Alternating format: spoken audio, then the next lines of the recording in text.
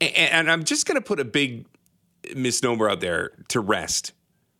Not everything newsworthy that goes into the woods comes out bad. It was such a relief yesterday on social media to find out that young lady who was in the woods out in Maple Ridge came out fine, 50 some odd hours, and she makes her way out, just walked out the front. She was a little tired, but it was great news. So yeah, not everything ends up bad in the woods, but I want to make sure that doesn't happen to you. So let's join Mike Danks. He's a North Shore Rescue Team leader, kind enough to join me this afternoon. Mike, how you doing? I'm doing really well. Thanks for having me on the show. Well, Mike, it is great news. What does that do for a rescue team when the news ends up being good? I think these are huge wins for search and rescue volunteers because, like you said, not every situation like that ends with a happy ending, and we really strive to deliver people back to their loved ones. That's really what it's all about for us. When the forests this time of year, you start to see more and more people going in there, but you've got to have some sense of what happens if you do veer off the path. We talk about making sure you got some water, a couple of snacks, that you understand where to go and where not to go. That education is available to everybody, but where can they best find it? Yeah, I think if you look on your local search and rescue team's website, there's a ton of information there. Also on Adventure Smart, there's a lot of info there as well. And we really encourage people, if you're new to the backcountry, to join a hiking group and go with some experienced hikers so you can gain some really valuable knowledge that they've developed over a number of years, because that can make a huge difference for you and your safety. I know that every situation is different, but I'm going to almost, close my eyes and use a little theater of the imagination. Let's say you veer off your group this time of year and you find yourself in the woods all by yourself. What would you do as the sun set? What would Mike Danks do to get through the night?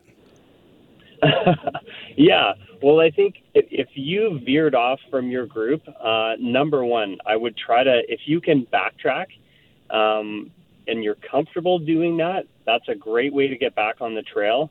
If you've got to a point where you just don't know where you are, you're in terrain that you're not comfortable with, that's where you need to make that phone call for help. And that's where having a fully charged cell phone is going to make a huge difference.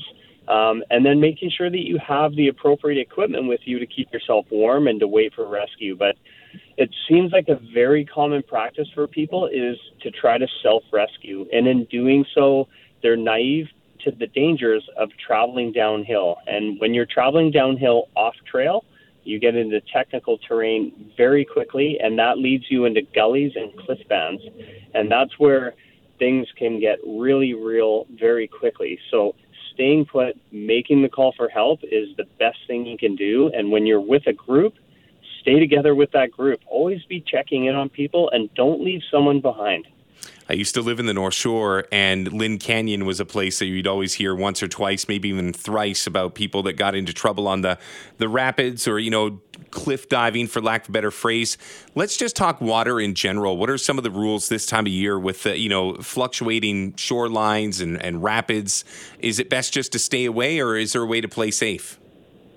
I think the general safety is to stay away, but we know that's not a reality because people are going to venture into those waterways. But it's really about just being educated on what is a safe level that you can enter the river on. And if the conditions are such that it's safe to go in, and you have someone that's there that can help you if something goes sideways, well, then you can do that safely. But if we have extreme water flows or extreme conditions, that's when you really need to make sure you're staying back. And another big piece for that is making sure that your animals also stay back. So if we do have extreme water, keep them on a leash, because more often than not, if a dog goes in the water, the owner is going to feel obligated to do everything they can to rescue that dog. And sometimes those end up in a fatality as well, which is, no one wants to see that. Yeah.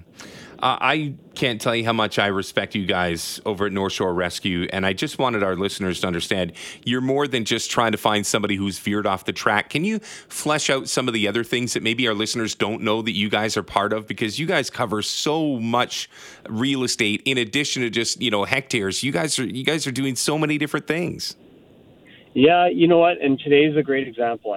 We have a crew out today that has gone through all the data and analytics from our past calls, and they've marked out what the high frequency areas that we've had people getting lost on, and they've actually gone in, they've communicated with the landowner, and they're working to improve the signage in those areas.